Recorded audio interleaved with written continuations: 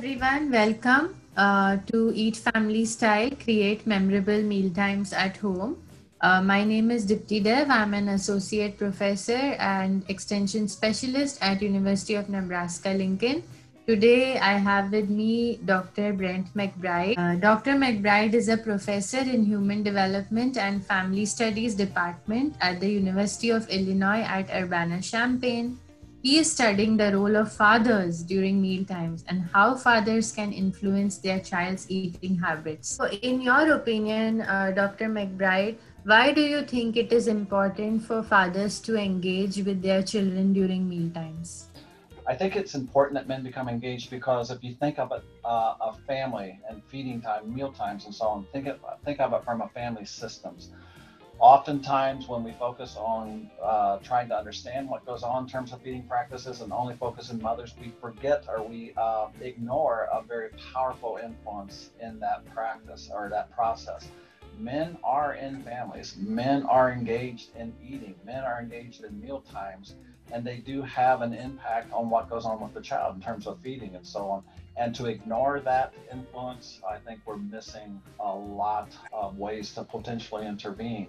Know that mothers and fathers approach parenting in very similar ways. We know that mothers can be on a continuum from very responsive and supportive in their feeding practices to controlling and restrictive. We also know for data, observational data that looks at fathers have those similar tendencies. We see fathers who are very controlling and restrictive in their feeding behaviors, but also very responsive at the same time. So we need to focus on the family as a system and not just as an individual person doing that role.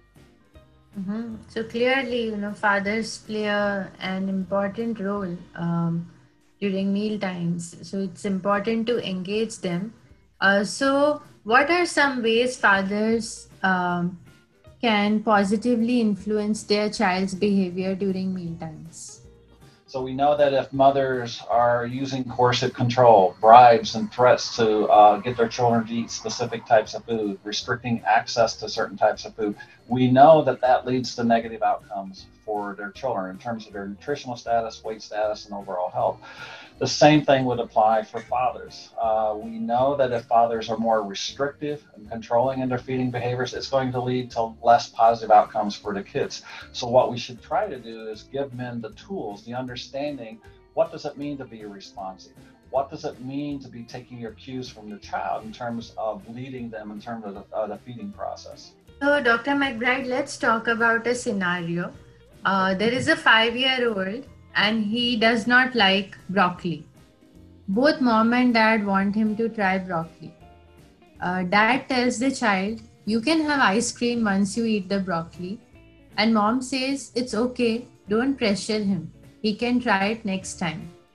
So, it's very common. There could be disagreements during meal times at the dinner table in terms of how, whether pressure or encourage.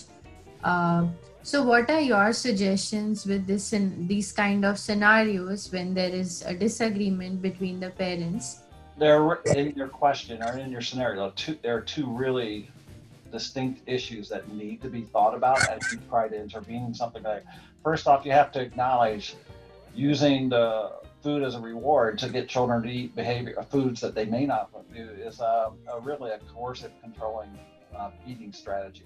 And we know that that's not going. Research has consistently suggested that using food-based bribes to get children to eat specific foods actually does a disservice. They'll end up disliking that food more often than if you just let them go naturally in a responsive way.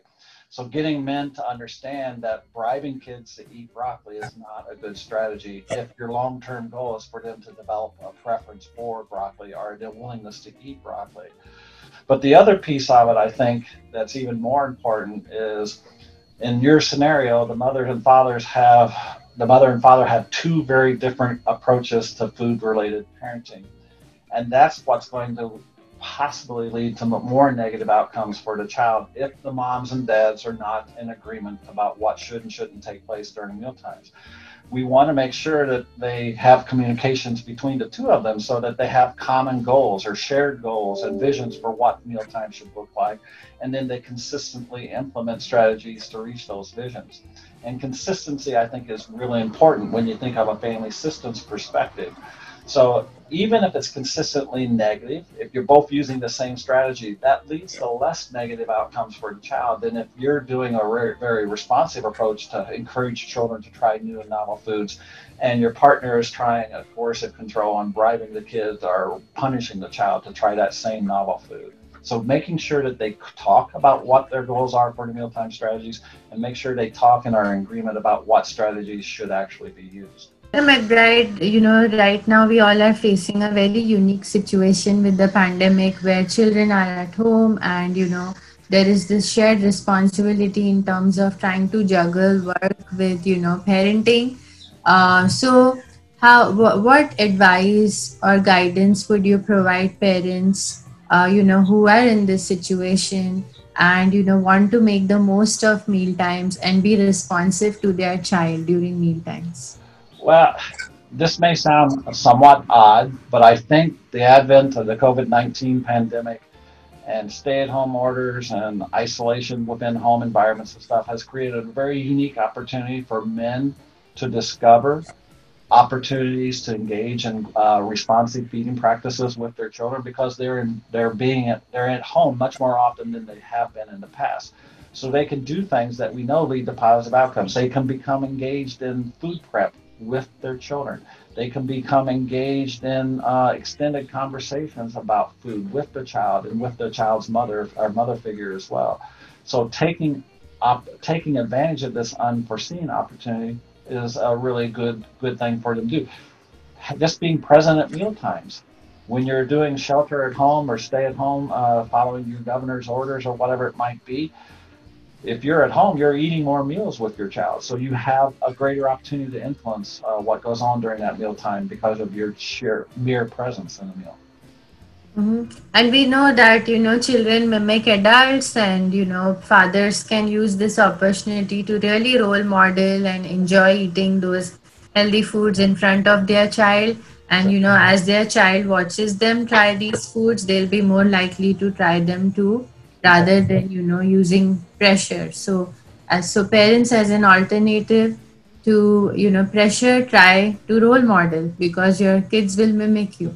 As you also know that healthy foods are sometimes much more difficult to prepare. They take more time and stuff rather than eating processed foods. But when you're in a stay-at-home situation, you have more opportunities to engage in that. And next, very important question for you, Dr. McBride. Like, how do fathers' feeding practices vary culturally? Are there any cultural differences? Sure. Just like anything else with parenting, men's food-related parenting is one of the major determinants is culture. Culture defines parental roles, what you do and you don't do.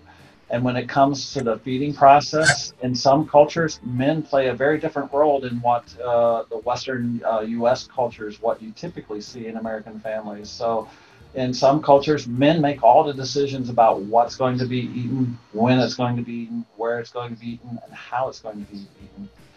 And that has to be taken into account as we think about how do you intervene to change feeding practices within the home. If you do it in abstract or isolation from what are the cultural determinants of feeding practices, you're going to miss the boat and will be less likely to be successful when you intervene. Thank you so much, Dr. McBride, for your time. We all have learned a lot. It is really important to think of, fathers, for meal times and the important role that they can play. Thank you. You're quite welcome.